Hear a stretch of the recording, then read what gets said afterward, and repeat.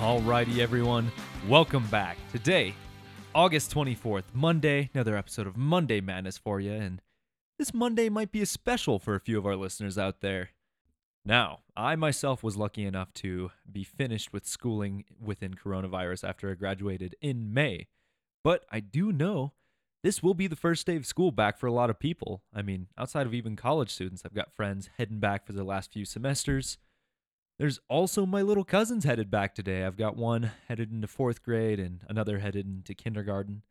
I can only imagine how stressful it is going to be for all of the parents at home who knows, maybe don't have the luxury of having a lot of free time, maybe also working from home and trying to make sure their kids are paying attention to school as well. So, really, I guess a big shout out to the teachers and parents out there. And I hope you do your best to save your sanity throughout all of this. And even those of you going back to school, say at Mines today, I still received their emails, and there was an email, big apology for the online resource outages that they're already experiencing on the first day. So this will surely, well, be a show if you'll pardon my French.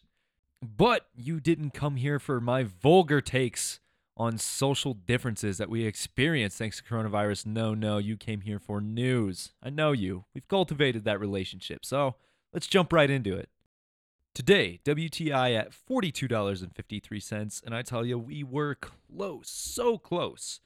Prices have been testing in this range, but back on the 17th, there was a high WTI trade at $42.99. So who thought we would have broken $43 so soon, but it might be a little bit closer than you think. But rig count, not doing so hot. I mean, we've kind of seen that trend for a while now, and to whose surprise, nobody's. Currently, United States at 254 rigs, which is down 662 rigs year to date. And then domestic supply, it looks like we had a 1.6 million barrel drawdown from the previous week as per the last report from the EIA.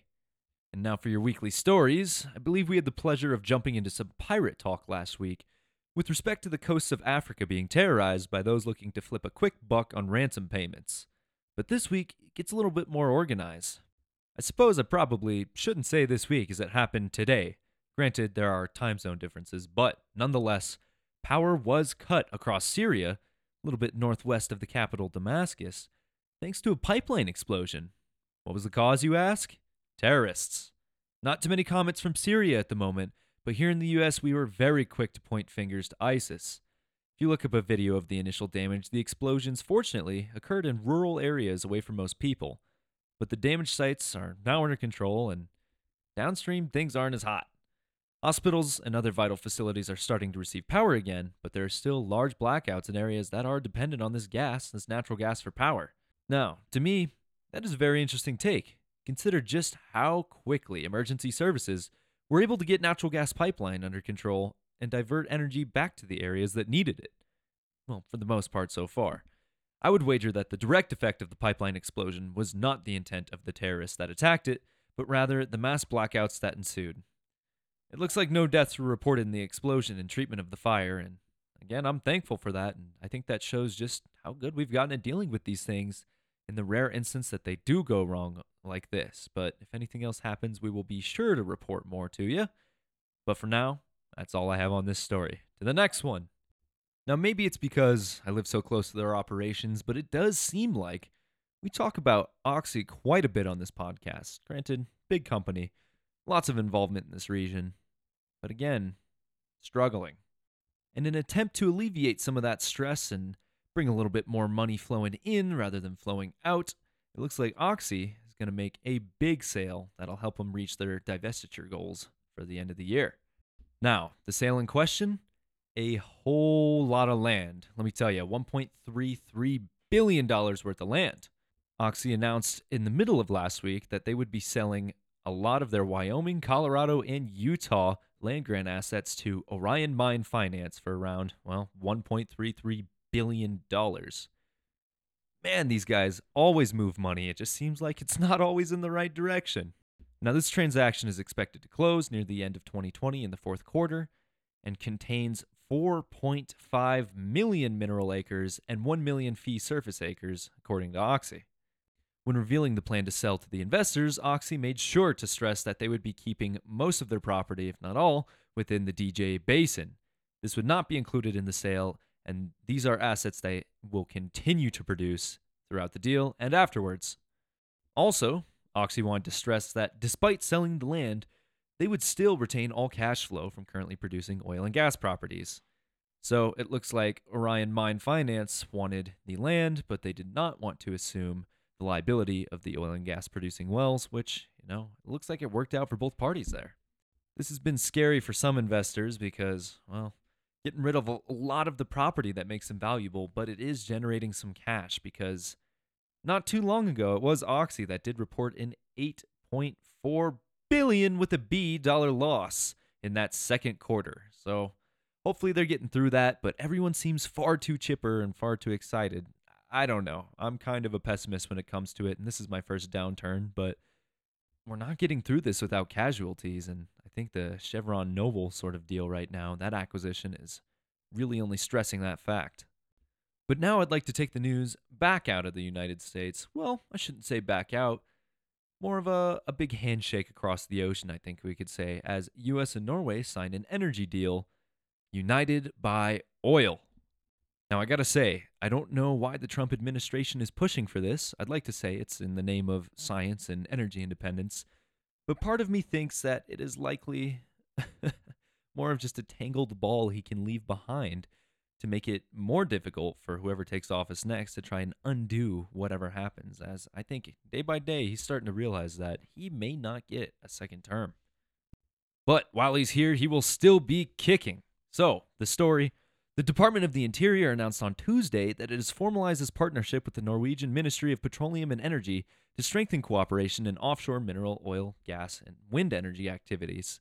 Now, Norway, very good at this. They've been kicking butt with a lot of offshore activity, even the wind included. Things have been going very well for them.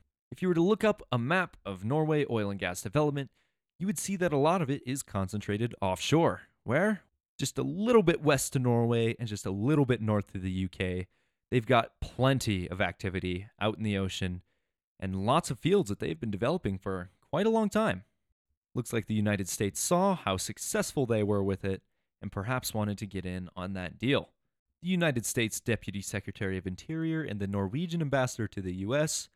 recently signed a memorandum of understanding, which outlined an exchange of scientific and technical information and cooperation regarding research and development technologies.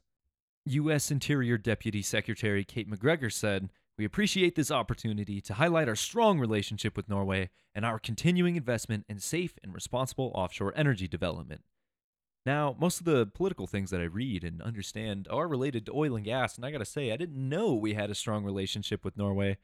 I thought we were both just kind of going about our own thing without worrying about each other, but it does seem, I don't know, maybe we're getting into some scientific and technical advancement. Now, from Norway's perspective, the state secretary in the Norwegian Ministry of Petroleum and Energy, Tony Christian Tiller, said, "The Memorandum of Understanding signed today will further strengthen the long-standing energy partnership between our two countries. I'm convinced that sharing of best practices and experience will be mutually beneficial and contribute to sustainable resource management." Like I said, I'm a little skeptical of everything that goes on, so I'm really trying to understand what the underlying principle, what the motive is here. But perhaps it really is just for the safety and the development of oil and gas resources. And in that case, I'm on board, full steam ahead. And I think that brings our week to a close. I know, these 10 minutes, they fly by. Sometimes it doesn't seem like you're getting enough content. And if that's the case, be sure to go to rarepetro.com, where we have plenty of other resources for you to take advantage of. Just this past week, for instance, I pushed out the Basin Breakdown, which is a monthly review of the previous month. So as it's August, I just reviewed July. Lots of good news there. A little bit longer, but they got quite a bit of content. And if you're looking for something really educational and very well researched, make sure you check out Kevin Olson's Periodical Podcast. He writes those, and if you don't want to listen, I highly recommend reading. He's got great figures, good data, and awesome references. It is a fantastic piece to go through every week, and it will surely keep you informed, because that's what we're here to do. We're trying to keep you informed and a little bit more entertained as well. So, that is the end of the episode. You know where to go to find more content, and until we see you next time, Take care, everybody.